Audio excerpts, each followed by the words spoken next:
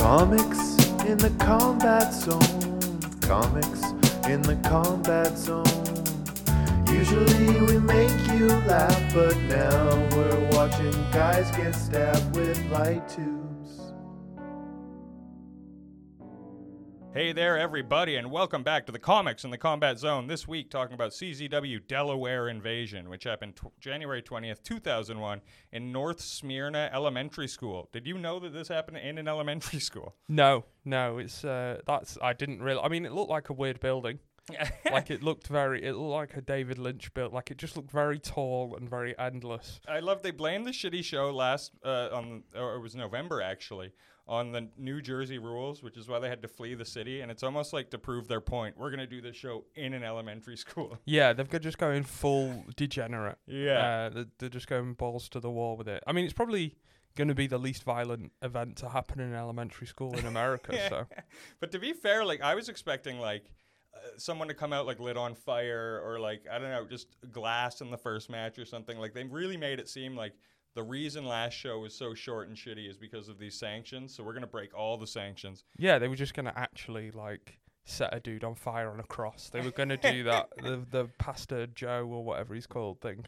And instead it was outside of a barbed wire table. It was all the same weapons we saw last show. I mean, it was a much better show, I will say. Yeah. Much better is relative, but... Yeah, I thought the video looked a lot better. I think the video and audio were maybe the cleanest it's ever been. Mm-hmm. Even though we didn't have commentary. Yeah, no commentary, but I mean, asking for the world at this point. Yeah, no kidding. We begin the show with a CZW hype package on a Titantron. Or it wasn't really a Titantron, but a projector against a big wall, which I guess is cool. And it's interesting. You can tell they love things that they see on the regular show, but they can't afford them. So they'll have a commentary table, but they don't know how to get the audio. Yeah. They want a Titantron, but they can't afford the actual structure, so they'll just project it onto a wall. Yeah, like Rick Blade's big head, on the wall. Yeah. And it's weird because, I know it's in an elementary school, but it looks like an old school diner with, the checkered floor. And, it doesn't look like where you'd run a show at all. There's a bar near one of the sides. Yeah, the last place I would run a wrestling show is in an elementary school. So that's for sure. The first guy out on this brand new version of CZW, the first show of 2001, The Bar. The bar cam. And he comes, there's the bar cam, and we get nameplates as well in funky lettering. Yeah, I know. There's a whole last copyright logo on there at the start as well. They, once they get the commentary, they're set.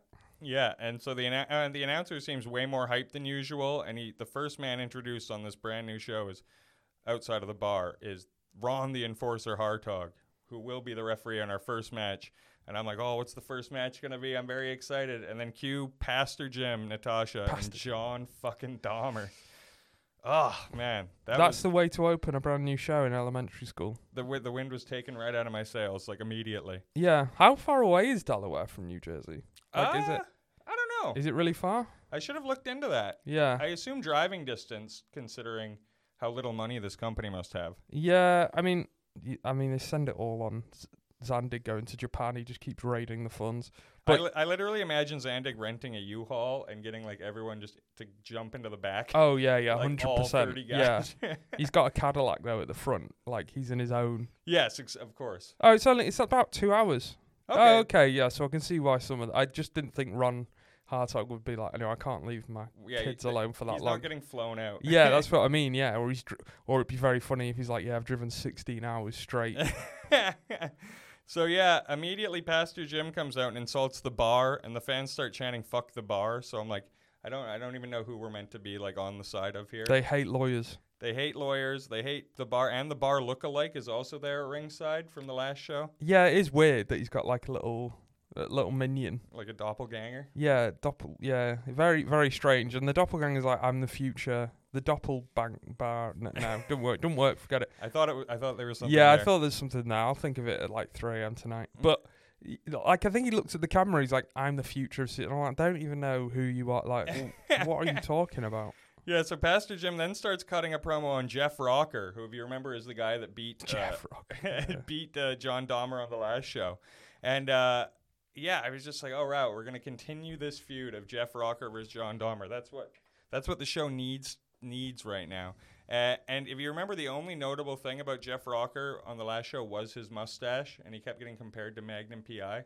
Oh, yeah. So on this show, for some reason, he shows up without the mustache. Yeah, I still hear someone mention Magnum P.I. as well, so he's never escaping those accusations. Yeah, and he looks weird. He does look like weirdly baby-faced. Like, I don't know. The mustache sort of hid the weird face, I think.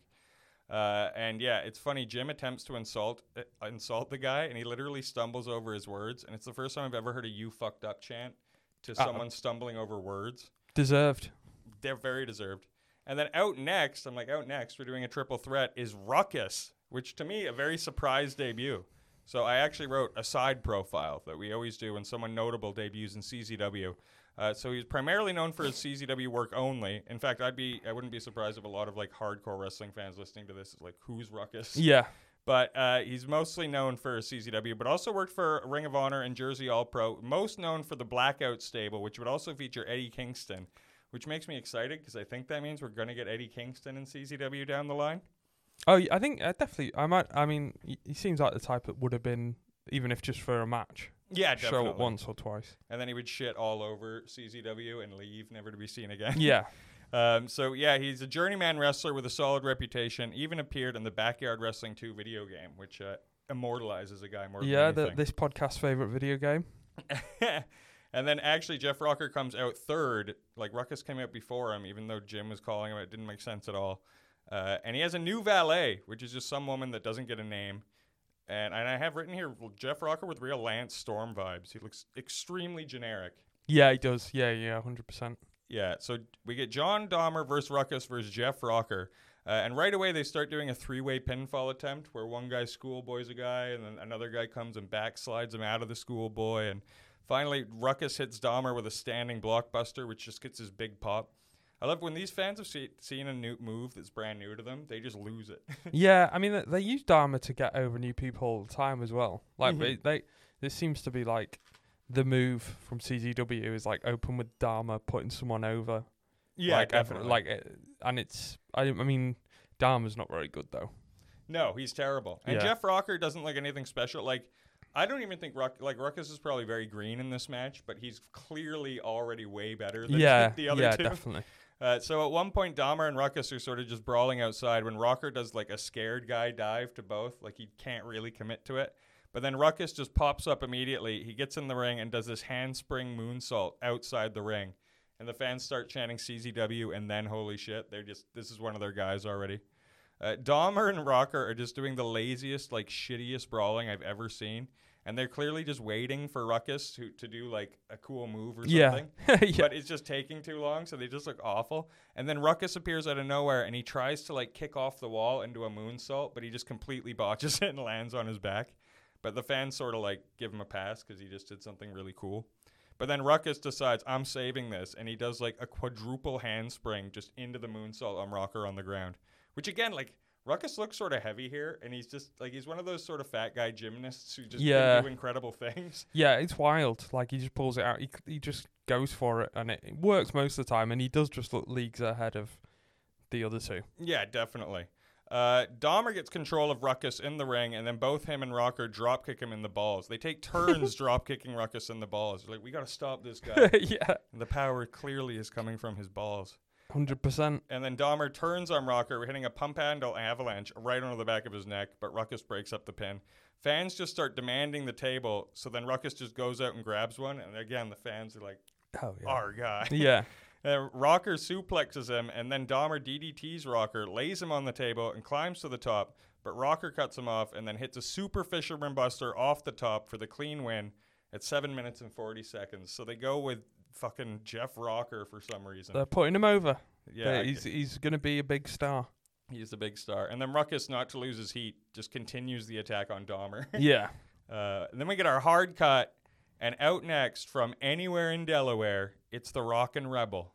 And this is a guy, every time I see him, I almost like forget about him, and like then I'm reminded of his existence. And I'm like, I hate this guy. His rat tail's very prominent this time around for sure. It makes a big appearance front and center. Yeah, no kidding. So Nick Burke Nick Burke is out next as his opponent, which, if you remember, was the first ever Rockin' Rebel match we saw in that outside card. And he yells Texas to Booze for some reason. And again, Nick Burke meant to be the babyface here. Rockin' Rebel meant to be the heel. And for some reason, he just shouts out a different town, whereas Rebel is from Delaware. Yeah, I don't know what they're going for, to be honest, because like nobody likes either of these guys, so I don't know why they're trying to build heat or build goodwill, because everyone hates these guys. Yeah, myself included. So at this point, we begin the match. Burke is hurt enough. Oh, yeah, sorry. Rebel starts cutting a promo. Oh, yeah, how could I forget this? This was really fucked up. So he's cutting a promo. He's going at the crowd, saying he's going to fuck their moms, fuck their sisters. And then, for some reason, he just makes a racial joke about Ruckus, where he's like, oh, and by the way, if you're wondering where your TV went, I bet Ruckus stole it, or something like that. And you're just like, was that just because he saw a black guy in the back and, like, he thought of it? Yeah, he didn't think he was a wrestler. Like, no way. I mean, and if you were to ask me if Rockin' Rebel is a racist, yeah. I'd say 100% he is. 100%, like proper old school. Like he knows, like words that have been long forgotten by most other racists. He can just bust out insane words. Yeah, that's he's dog shit. I hate him. I really don't like him. Yeah, Rockin' Rebel. I mean, yeah. Yeah, no, Ruckus is Ruckus awesome. is great, yeah. Yeah, Rockin' Rebel's garbage. So Burke's hurt enough and just attacks Rebel to start the match. He throws him outside, and then he hits a Luthez press off the apron, which I'm like, proper throwback. Even though I guess Stone Cold Steve Austin was still the most popular wrestler in the world at this point. And then Rebel even starts begging off, almost like Ric Flair, like a pussy would. And Nick Burke just kicks him in the face and just keeps attacking him. Rebel reverses an Irish whip for a short arm clothesline and then throws Burke outside.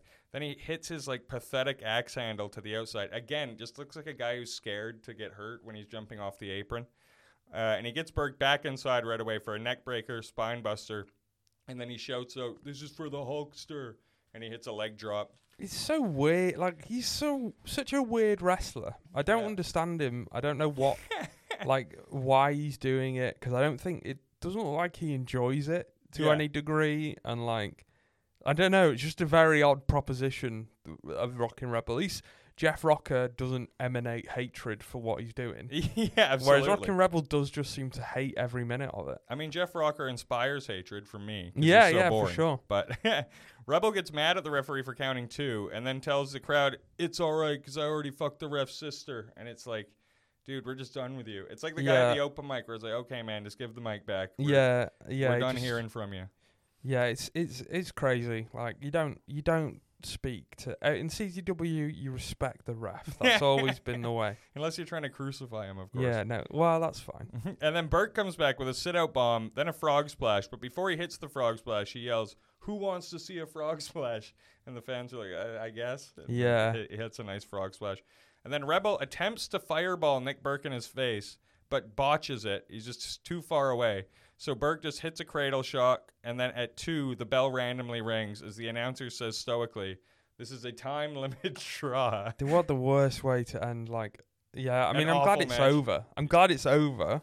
By the way, this time-limit draw coming at 6 minutes and 27 seconds. That famous time limit they always do. Yeah. Yeah, very strange. Very strange. Hated every minute. And then after, Nick Burke's calling for 5 more minutes, and I'm like, this match went 6.5 minutes. Yeah. Like, what do you mean 5 more minutes? Yeah. And then Rebel just attacks Burke. And then Ruckus actually shows up to chase him off. So I'm like, at least they paid that off if this was written into the story and it wasn't just Ruckus like, I'm going to go beat that racist guy's ass. Yeah, because he's not... I mean, Rockin' Rebel is weird. Like, it's just weird. It's like, what... I don't know if he's actually shouting these things, like, as a character or... Because remember, he called the mayor, like...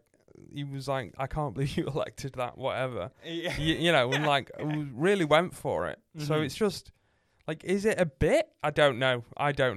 Yeah, I think he's just, playing his real self on camera. Yeah, I'd presume so. So I think him and Zandig get wasted after these shows and then talk about what he's going to say on the next show. Yeah, probably. And they think it's all gold. Yeah. Like Zandig's like, "We got this black guy debuting, man. You should say something." You should say something racist. It's hilarious. So we get our hard cut, and then next out is the new team of Johnny Cashmere and Lobo, which is just still weird to me. They look weird together. And then out next is another weird mismatch team of Nick Gage and Trent Acid alongside Dewey Donovan. And Acid is rocking fully bleached blonde hair at this point. He looks sick. And he's back into his boy band attire. Yeah. Which he belongs in. Yeah, I love it. I love it. Anything Trent Acid wears at this point, I am into. Yeah. And then Zandig randomly is in the ring. And he's looking the most like un-Zandig we've ever seen. This time wearing a baseball cap, a pink sweater that's tucked in to his jeans. Yeah, it's very strange. Very strange. This is not the Zandig I paid money to see. No. I wanted him oiled up, and he looks incredibly dry and not oily at the moment. And a fan heckles him immediately, so Zandig claims to have fucked that guy's sister. And I'm like, you can tell him and Rock and Rebel are just close as thieves at this point. Yeah, they love it. That's their go-to insult. The guy might not even have a sister. Like, not everyone has sisters. Yeah, yeah. This is so dumb. So then Zandig, and we hear a lot from Zandig at this point. He says, without the rules in Delaware, I'm going to make some changes. And then he calls Trent the best junior heavyweight they have. So why is he doing tag matches? He's like, you know what? He's no longer a tag wrestler. Trent, why don't you get to the back? And so this match isn't happening. And then he's like, and Lobo, you don't belong with Johnny Cashmere. You belong with Nick Gage. So now you guys are going to be a tag team. And Lobo just no fighting him, no pushback. He's just like, okay, I guess I'm teaming with Nick Gage. Yeah, Meek, whatever. What was it, the Game of Thrones guy? Yeah, my name is Meek, Reek or whatever. Reek, yeah, that's what he is at this point. I mean, he does sort of give off Reek vibes. Yeah. And then he points out Dewey Donovan. He's like, you know what? Trent's already great without you. We don't need you. You're not with Trent anymore. It's just like, this seems like writing, like how he writes the show in the back. You know? Yeah, but he's just doing it out in public now. Yeah, very strange. And again, Dewey Donovan just accepts it and walks to the back. And then finally he tells Cashmere, now that we got a team for you to face, you're going to do a handicap match with these two. Unless, do you people want me to see you give him a partner? And I guess they're supposed to be cheering, but they're all booing. They're like, no, fuck Johnny Cashmere. Yeah, they hate him. And then Zandig doesn't listen to him anyways. And it's like, well, he's going to team up with The Bar. And I'm like, all right. Like, what is this? This is wild. None of this made any sense at all. Is this what New Jersey didn't allow him to do? Like, the mayor was like, you can't split those boys up. They're my favourite tag team, actually. And then Zandig was like, well, I'm going to Delaware then because I want to split them up. Yeah, I'm going to make The Bar wrestle in Delaware. Yeah, I told you, Dewey Donovan, he's by himself now. By the way, he says from this point forward, he's no longer The Bar. He's now Z-Bar. Like Z-Bar. And I was like, was this a necessary change? Z-Bar. Yeah, and he will team with Johnny Cashmere. So we get Johnny Cashmere and Z-Bar versus Nick Gage and Lobo. And I rewound to listen to that because I was like, did I hear? Like, I thought it was just a weird thing. Yeah. But yeah, that's what he said. And Bar demands to be in first to face Lobo. As the fans start chanting, Lobo's going to kill you, which I always thought was a Samoa Joe originated chant, but... Nope, came from another CZW OG. Yeah, and Lobo goes to lock up with Bar, and Bar just throws his hands up and tags out immediately, which I thought was sort of funny. So Cashmere starts fast with a big DDT on Lobo, and then he drop kicks Nick Gage off the apron. He puts Lobo in a sub, which is just dumb with Nick Gage on the apron, because he comes in with a chair and just smacks Cashmere to break up the submission. Yeah. Which I always think is funny. And then he throws Cashmere outside and just hurls him into the sea of chairs. And then that wasn't enough, so he just picks him up out of the chairs and throws him like to the side again through the sea of chairs. Cashmere's just getting fucked up here. Lobo tries to dive on Bar and Cashmere, and they both jump out of the way. So Lobo actually just does the Undertaker dive onto Gage, and it allows Cashmere to springboard senton onto both, which looks pretty decent actually. He gets Gage in the ring, lays him down, and then hits a corkscrew senton off the top, right flatly onto Gage, like squishes him Jeff Hardy style. He looks good. Yeah, it's a decent... This is probably the best match so far. Sure. Definitely. Yeah. I mean, the last two were dog shit. Yeah, true. He also hit a cool move I'd not seen. Like, he goes to get Gage up for a suplex and then lands it into a cutter, which I thought was cool, but Lobo breaks up the two fall. Then Cashmere clotheslines Gage, clotheslines Lobo, and he starts crawling for the hot tag to Bar. And Bar just throws up his hands and jumps off the apron. He's like, I'm not fighting these guys. You jerk. Even though they're down or whatever. And I'm like, what is Bar meant to be? Are we meant Z-Bar. Z-Bar, I'm sorry. Yeah. What is it? But like, because last time he was going against Pastor Jim and Dahmer with his doppelganger. He's still got a doppelganger outside who's just watching this. Yeah, and he was like a cameraman. He's like a cameraman sort of. Like the bar cat. I don't know. It's like, it is strange, the people who hang about with CZW. Like, just... pieces of a jigsaw that don't fit. Zandig's just like, well, he just keeps showing up each week, so we just keep letting him sit by the ring. Yeah, it was like when Justin Case used to be his heavy at his side. And Yeah. then 1 week he was just with Justice Payne, and it was like, okay. And that other guy, Big Smooth. Oh, who's- yeah, have yeah. you I ever miss seen Big again? Smooth, yeah. And anyway, so this leaves an opening for Gage to hit the choke breaker on Kashmir. And then Lobo's bringing in a table. As they do this, they set it up. And then Gage stands on the table. They get Kashmir stood on the table. And Gage just hits a brainbuster through the table, which looked great. Yeah, it looked brutal. And he gets the pinfall on Kashmir here at 6 minutes and 7 seconds. And for maybe the first time ever, there's no promo from Nick Gage. They just leave without incident. He's not like Zandig was told him in the back. He's like, no promos in Delaware, mate. No more promos, bro. Yeah. So then we cut, and Robbie Moreno is in the ring for some reason. Yeah. And he's got his same suit. You can tell the guy's only got one suit because it's the same one every show. And he's in the ring with a microphone. He says, as Kashmir's brother, that hurt me to watch. But as the vice president, I got to ask, do you think it's all a coincidence? Don't you remember the good old days? And then as he says this, Mambo number 5 starts playing. It's crazy. I was like, I thought we'd finally escape this, but Yeah. he's insisting on bringing it back. The crowd are like booing as well. Like nobody is like wanting them to get back together. Yeah, the good old days where you guys got broken up because Kashmir turned on you. Yeah. After just getting called gay nonstop for Yeah. like months at a time. And completely screwed him in the most absurd way out of a tag team title and just like, Yeah, they homophobic slurs. And there were no good old days. With yeah, this they dude. were all bad old days. Yeah. So then he's like, but if you get in this ring right now, Johnny, and shake my hand, this will all go away. And instead, Kashmir just flips him the bird and leaves. And then we get another camera cut to Trent Acid coming back out. Like, this all just felt, like, very disjointed and Yeah, weird. all over the place. Trent Acid comes out, and Zandig is, like, alongside him, like, as his manager now. Still dressed the same. Still looking, like, awful. Like, he's been on the couch this whole time. Yeah, it's very, smart casual for a juiced up man. Yeah. And Zandig grabs the mic again, and I'm like, fuck, man. We just heard like 10 minutes from this guy. And he intros Trent Acid as the best junior heavyweight wrestler of all time. Then he hands Acid the mic, and Acid's like, I'm the best junior heavyweight wrestler of all time, and I'm going for the title. But he's like, I'm not going to wrestle tonight if I hear any of these homophobic slurs. And he lists them all off, which just prompts them to chant them at him. And then Zandig basically cuts a promo, and he's like, that's not true. Yeah, he's not. Yeah, and he's like, you can all suck it to the crowd. Like, Zandig's turned heel out of nowhere on his own crowd. And to punish them, he's like pushing Trent Acid and giving them a bad show. This all makes no sense at all. Yeah, their first show in Delaware as well. I don't know, it just seems like an odd approach. Like, I don't know, like It is. to immediately launch out of the gate just being like, I fucked all your sisters. So then Acid, then it's weird. He just bolts out of the ring, and like before they even announce he's in a match, and he goes to like hide behind the crowd near the entrance ramp, and then music starts playing, and the nameplate at the bottom ring reads Briscoe's Valentine, which I would find out is Eddie Valentine, who would later be known as Fast Eddie, who I thought was Eddie Kingston for a second. But it was not. And the Briscoe brothers. Yeah. Who I was like, holy shit, I thought Ruckus was a big debut on Yeah, this one. wild. Absolutely wild. And you would not know that they became the Briscoes. Yeah, they're both out in red singlets. So a side profile Yeah. for the Briscoes.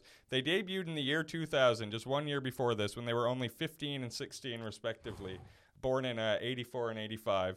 And then debuted for CZW on this show, obviously, where they would later appear 1 year later on Ring of Honor's first show. But I remember one of them, the younger one, Mark, I believe. I forget which one's younger.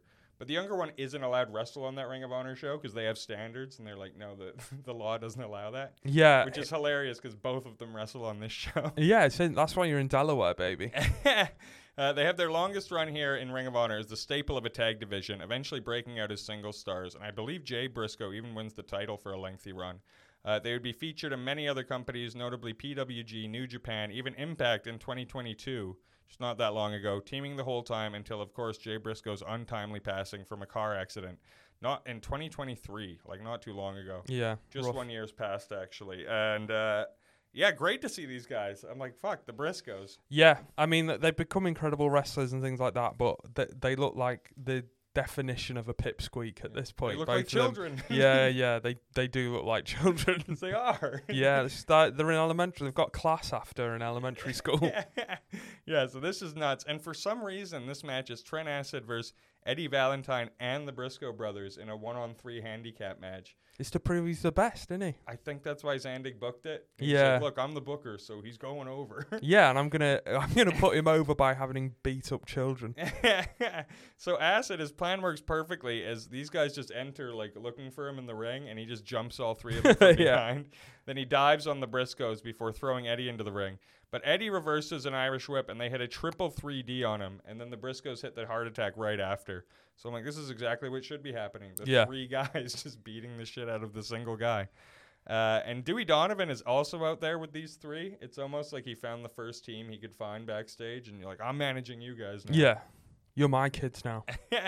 So Acid mounts a comeback, super kicking Eddie and drop kicking both Briscoes out of the ring before just going outside and taking forever to grab 3 chairs and construct a chair table in the ring. Yeah, it's really weird. Like, there's a lot of moments like this episode where there just seems to be like weird confusion. Yeah, between and the like Briscoes what's going just on. have to sell this drop kick like they've been murdered. Just Yeah. to give him time to set up. It doesn't make sense. And then it's one of those, as soon as he's done making it, the other 3 guys just jump him and use it against him. So they put Acid on the top rope. One of the Briscoes are really tough to tell apart here, by the way. Oh, yeah, definitely. Like, they would eventually adopt sort of different characters and even looks on purpose to separate them. But for the longest time, I had the toughest time. And yeah, this is no different. I believe it's Jay Briscoe hits a Frankensteiner as Acid hits his own chair table. And then Eddie begins hitting rotating German suplexes, then a facebuster on Acid. Acid's outside when Mark Briscoe whiffs a senton, just like he barely touches Acid and just lands on his back from the top rope. It's like awful. And then Jay then flips onto both of them and throws Acid into the sea of chairs. The Briscoes build a chair table of their own using 4 chairs, and then Eddie just brutally powerbombs Acid on it. This looked like awful. Like 2 of the chairs completely broke.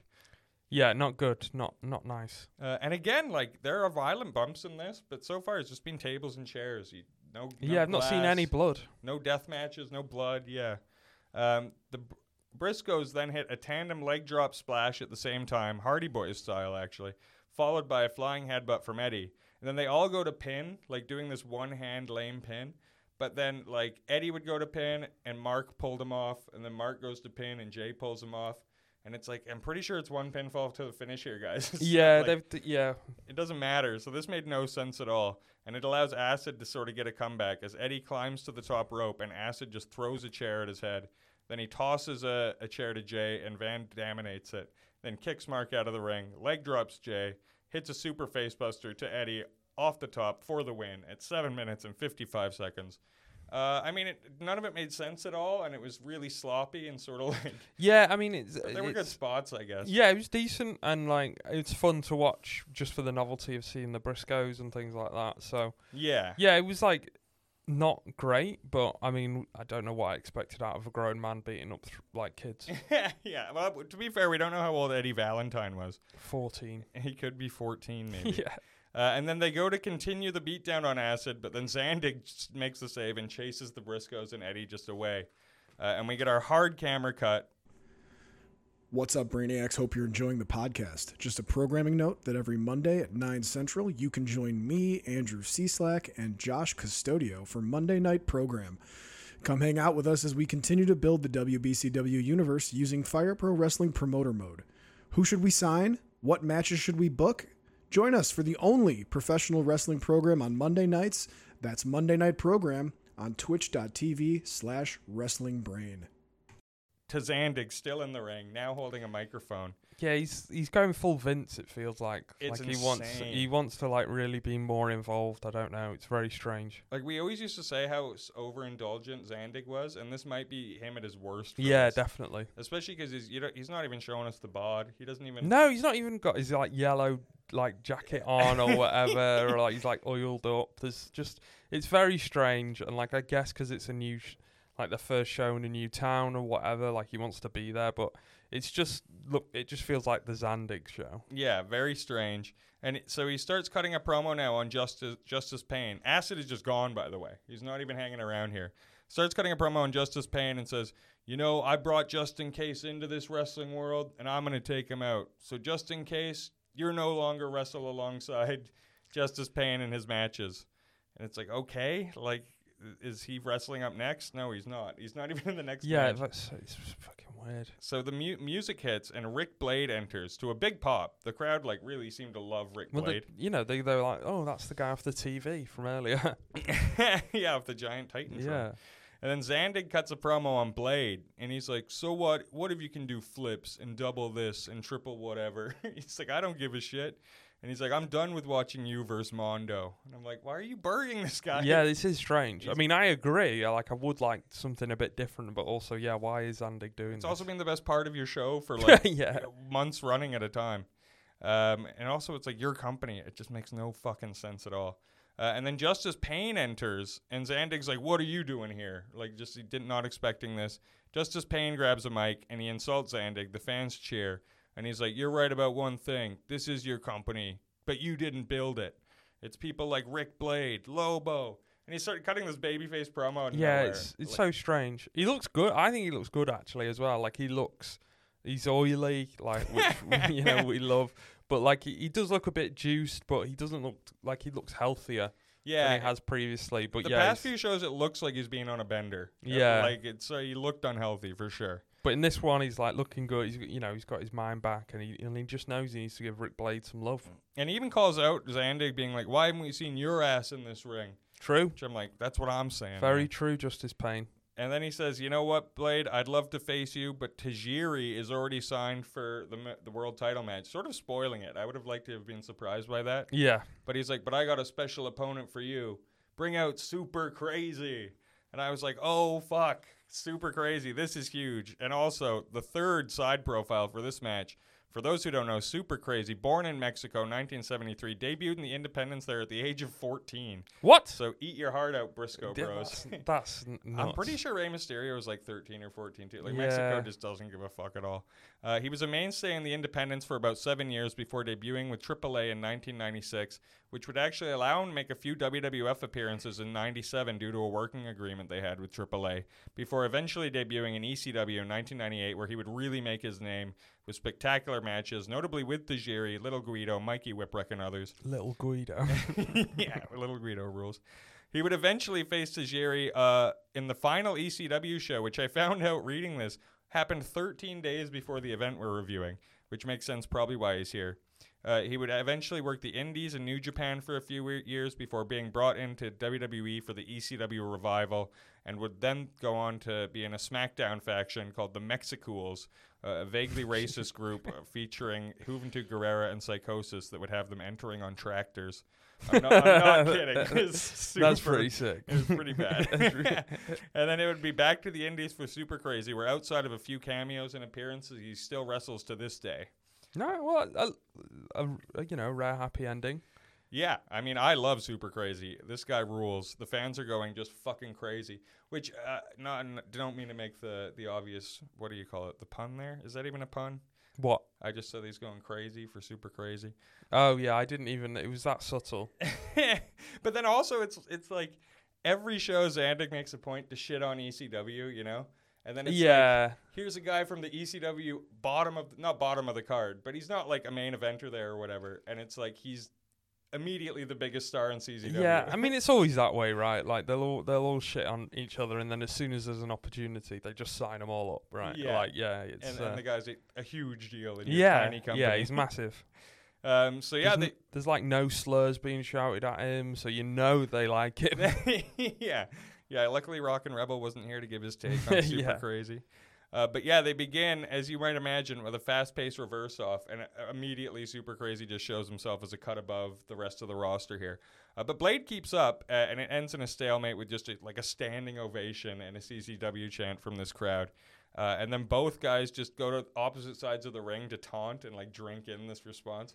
You can tell it's the best crowd reaction Rick Blade's ever been a part of in his life. It must have been cool for him to, because for sure. a lot back then, like stuff shutting down and like it would have always been a surprise. Like it's not like now where it's all online and you can kind of follow a descent.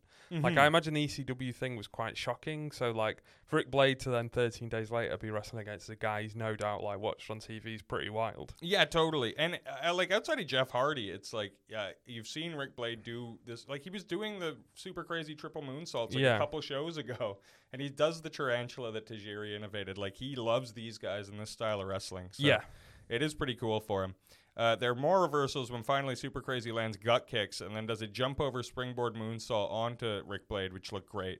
Blade reverses Crazy and hits a senton outside, then throws him back in the ring. And this is great because Crazy just keeps running when he hits the ring and then goes for a top rope springboard moonsault, which looks great. And then he hits 10 punches in the corner and a springboard missile dropkick for a 2 count. Blade counter whips with a handspring back elbow, which again, Tajiri's move. And then does a perfect swanton bomb off the top rope for 2. Blade goes out to get chairs, and it's funny because as Blade is getting chairs, Super Crazy pulls the camera in close, and he's like, "Watch this, dog! Like, I'm about to do something crazy." Yeah, it's like it feels very TV, like super TV to be like that, and like this. The guy with the camera's probably like, this camera is not built to survive you grabbing it and pulling it. Like, please don't do that. But it's also hilarious because it's Blade setting up Crazy to take a move, which he's about to reverse. But Crazy's being like, watch what I'm about to do. Yeah. So he counters Blade on the top rope and hits, Blade makes a chair table with 2 chairs at the bottom, then goes to the top of Crazy. Crazy counters with a sunset powerbomb and just smashes Blade through these chairs. They both go flying in opposite directions. Absolutely brutal. Yeah, it looked awful. And then he tries to powerbomb Blade onto the chair, but Blade counters into a DDT onto it for a 2. He calls for a 450, or I thought he was, but it would later be a shooting star press. And he almost breaks his neck on this shooting star press. He like almost Brock Lesnar's it and just lands on head first. Yeah. It's like, oh man, like maybe stick to the 450. This looked incredibly dangerous. And then out of nowhere, Nick Mondo shows up wearing like a hoodie and sweats, looking like shit. And he just starts laying boots to Rick Blade for a DQ at 8 minutes. And Super Crazy turns to the camera again. He's like, what the fuck? Like, who's this guy? Yeah, like he genuinely didn't know Nick Mondo was going to show up. Yeah. So it was great while it lasted. Yeah, it was a really good match, really fun. And I guess this, I didn't think this was a offensive finish. They wanted to not pin Super Crazy since they announced he'll be coming back on the next show. Yeah. Or Rick Blade. It's a classic thing to do, right? Like when you don't really want to... You don't want to have one of them lose, basically, so you just do a DQ. Mm-hmm. Well, and a lot of guys, like, with names like Crazy or Tajiri, I wouldn't be surprised if they're like, look, I'm either not losing, or if I am losing, it's got to be because I'm getting fucked over. Like, yeah, I've got a reputation, and no one knows who these guys are. Not that I know if that was the case or not here. But then Crazy stops the attack and then starts fucking up Nick Mondo with Rick Blade as they hit a double team move on him. And Blade hits a cradle shock on Mondo, sending him out of the ring. And then they call for the triple moonsaults, and they each take turns moonsaulting up each rope from the bottom to the second to the top. And then Rick Blade ends it with like a crazy spinal tap corkscrew. And the fans go fucking wild here. Yeah, it's some of the best, just like individual spots that has been on CZW that this crowd will have seen for sure. It looked awesome. Yeah. And they were going wild. It was all just built really well. Yeah. Especially as right after Blade's cutting a promo on Mondo, says, we are going to do our ladder match on the next show. And then Crazy grabs the microphone. He's like, well, I'm going to be there too. Yeah. So they announced triple threat ladder match on the next show between Blade, Mondo, and Super Crazy. That's really exciting. Which is great. Yeah, I'm really looking forward to that. Yeah, so this segment, I can't say anything bad about it other than maybe the Zandig promo at the beginning. But yeah, this was all great. Yeah, a lot of fun. Like, I'm really excited for that ladders match. I think it'll be great. And dangerous, and I think Nick Mondo and Rick Blade are going to bump a lot. Yeah, I expect at least one broken bone. Yes. We get our hard cut to get brought back down to earth with the entrance of Nate Hatred, which I'm like, God damn it. Yeah. That sucks. And he's out next. As fans just hate this guy. They're booing. If you remember, he's meant to be like the baby face taking it to the hate club. And then Wife Beater comes out next to just a huge applause. Yeah, people fucking love Wife Beater. He's a huge favorite to the CZW audience. Smack Mac cuts just an awful promo, which we could hear sort of, but I just wasn't paying attention. I'm so done with Smack Mac, and I don't think Wife Beater needs him at this point. And then we get our match, Nate Hatred versus Wife Beater for the CZW Iron Man champion. That if you remember, Nate Hatred won last week. Yeah, very In strange. just an awful matchup. You know, it's funny, like, Wife Beater and Nick Gage had that great ultraviolet match on my favorite CZW show. They said it couldn't be done. And then followed it up with a rematch the next show. And I was like, they shouldn't even do this rematch because there's no way they're topping it. Whereas I'm like, at least with this rematch, there's no way it could be as bad as the last one. And also, I forgot to say, Wife Beater enters holding a barbed wire table. It's just wrapped in spools and spools of barbed wire. Yeah, I mean, I don't think it's worse, but I don't know if it's significantly better, even though apparently they're not shackled by the burden, like New Jersey, by like the woke New Jersey mob or whatever. Like, yeah, no kidding. It's not that much better or that much violent, to be honest. I'm just perplexed by what the entire point of this was. I agree. Again, like, this barbed wire is the most intense violence we see in this whole show. Yeah, it's so strange. So Wife Beater back body drops and throws Nate Hatred outside. And then whips him into the sea of chairs. Or sorry, Nate reverse whips Wife Beater into the sea of chairs, but then Wife Beater reverses Nate when he runs at him and back body drops him just onto chairs. And I saw him land like back first onto a sitting up chair. Like, it looked awful. Like, he broke his back. And then Wife Beater just picks him up and suplexes him into the sea of chairs once again. They go back and forth outside. Nate Hatred makes a chair table of his own and then just flatly powerbombs the Wife Beater on it. And Wife Beater just no-sells. He's just back to his feet like it didn't happen. He runs at Nate, and Nate just reverse power slams him flat onto the ground, which makes like a terrible splat noise. It looked awful. And then he lays a chair on Wife Beater's chest and drops a leg on it. Back in the ring, we get more of Nate Hatred's wrestling, and he hits just another shitty bulldog for 2. But then a fisherman suplex with a bridge, the perfect plex for a 2 count, which I'm like, didn't expect to see from him. And then he goes out to grab the barbed wire table. And I'm like, okay, yeah, stick to the weapons here, guys. Yeah, let's go. That's what you're here for. He flatly power bombs Wife Beater through it for a 2 count.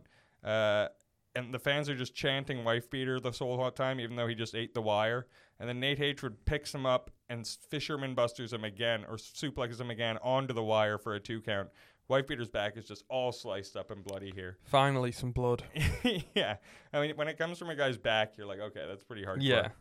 And then Wife Beater just, again, sort of no-sells it. He gets to his feet, choke bombs Nate Hatred onto the wire, and wins back his Iron Man title at 7 minutes and 2 seconds. So fucking strange that they did all this. I don't understand it. Why Seesaw the title? It doesn't make sense at all. Yeah, it's like, I don't get it. It feels like maybe something fell through and they had to do it then, but it was just so strange because, like, it wasn't that much better even than the last match. It was better, but not by much. It was still just like, I should be more excited to see Wife Beater knocking about. Yeah, I agree with you.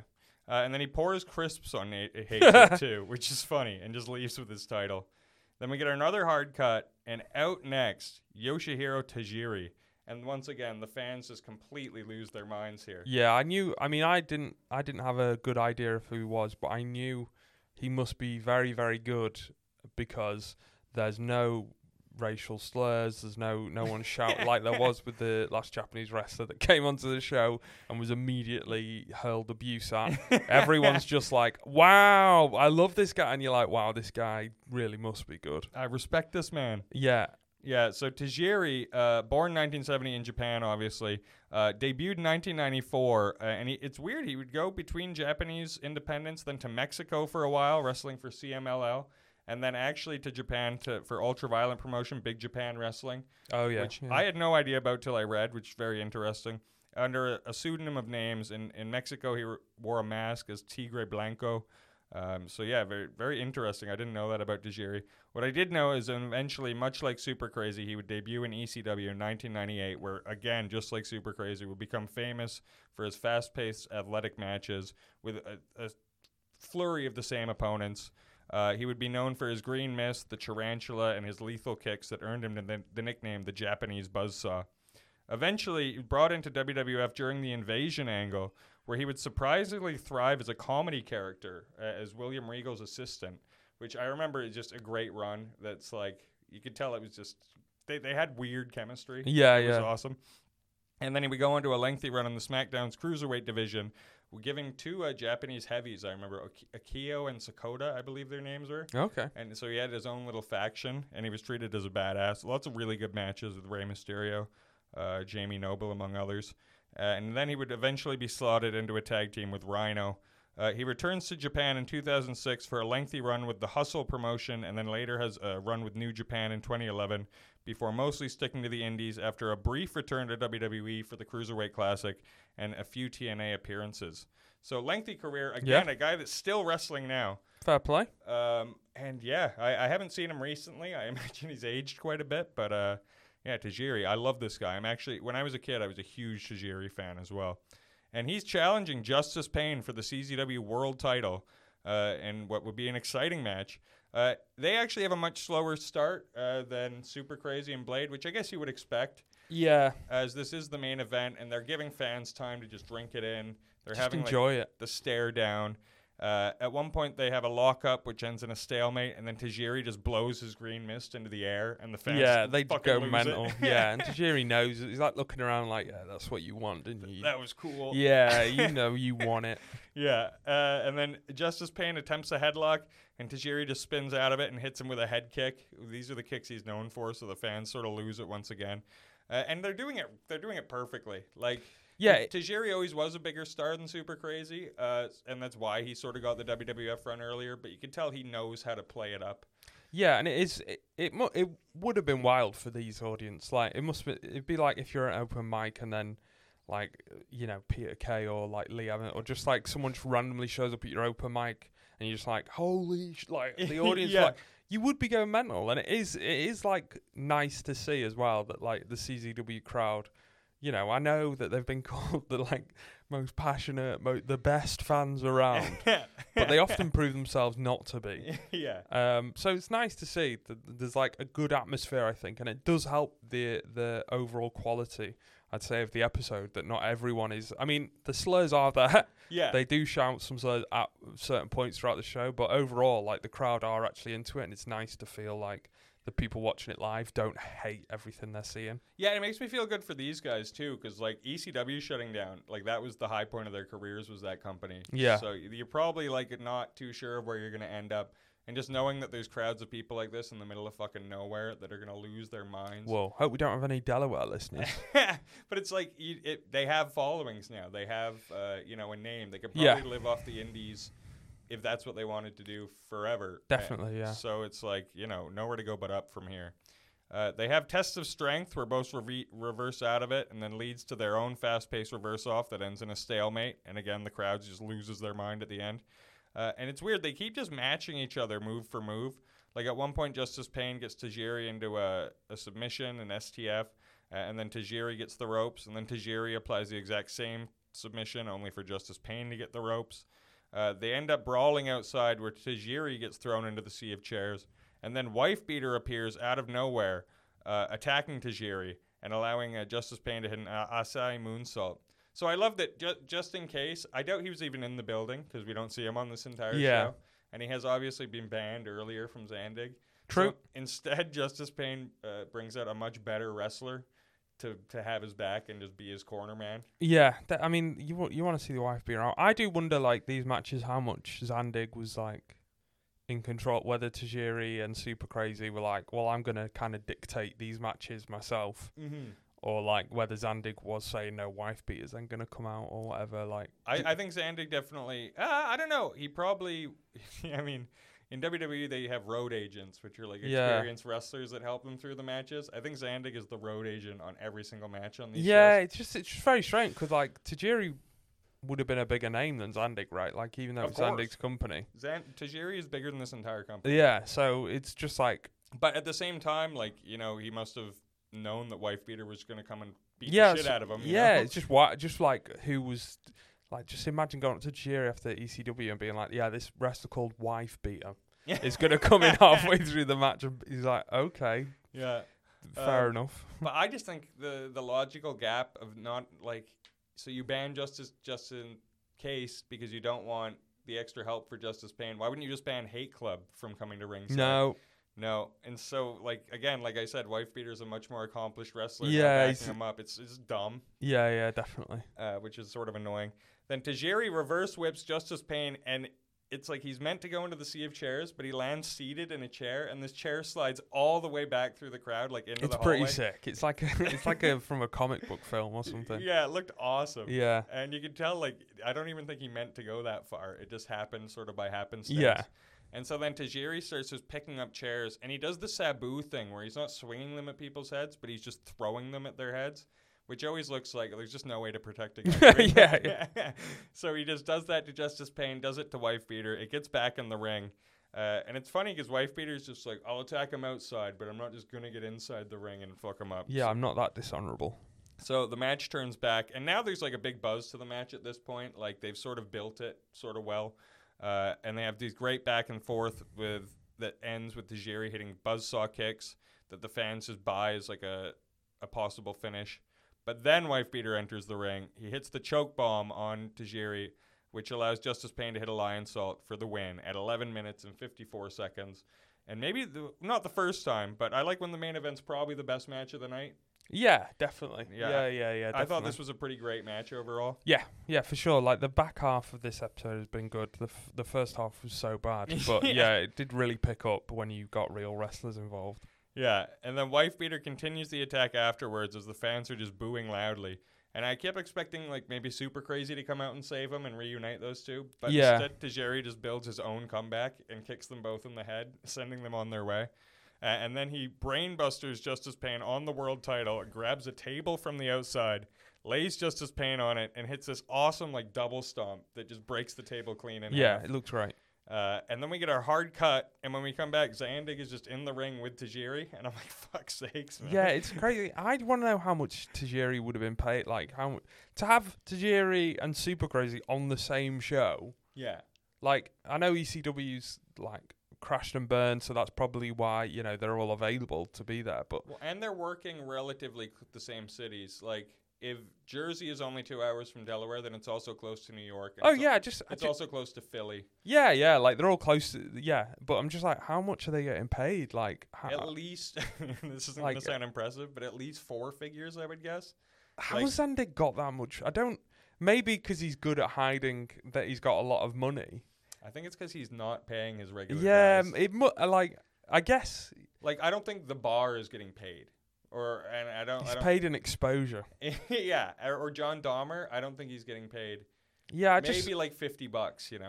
Maybe, yeah. It's just very. I think because you don't see any of the production value improve that much. Mm-hmm. Although I know I said this is the best looking and sounding. It's still not good. Yeah. Like even relative for the time, I would still stand by it not looking very good for what the technology on offer. Like I don't know. It just seems like where's the money? I guess invest to grow bigger. He's like bigger wrestlers will come and things like that. So I'm just like, how is he affording these big guys? Yeah, I know. I think it must be investors. I don't know what it is, man. I was thinking this today. I would have loved like some sort of documentary on the early days of CZW. Like what happened to that first building we saw the first 10 shows in? Were they just kicked out of there for constantly breaking shit? Maybe we should do it our own Dark Side of the Ring. They should do a CZW Dark Side of the Ring. I'm surprised they kind of did a bit. It was secondary to the overall gauge, but anyway, not to go too off the rails, but I just want to know like where's Zandig getting the green from to pay for these guys? Steroid sales. And jeans. So Zandig is in the ring with Tajiri, and he's singing Tajiri's praises. This guy's going to be a future CZW world champion. And Tajiri's probably going, can you afford that? Yeah, he's like, no, I won't. No, he's not. And so he calls for Tajiri's music, and Tajiri leaves as you hear the announcer thanking the fans. And I was expecting lots of backstage promos or something because there's a full 10 minutes left. No. But instead it's full 10 minutes of blue screen. Yeah, it's wild. I left it on. I thut I'd paused it. Which I was happy because I was actually running late to come record this. Yeah. So I was like, oh, great. I get 10 minutes. Yeah, it's white. Yeah, it's just 10 blue, just 10 minutes of a blue screen. I was like, okay. Perfect. Thank you. Thank you, CZW. Because, this was at the 2 hour mark, which did make me groan a little. Yeah. So that was our show. What's your final assessment score here, Ben? I think it's like a 1.25. I think it's like solid overall. Like a good amount of enough good wrestling to make me forget that there's a lot of bad wrestling. Mm-hmm.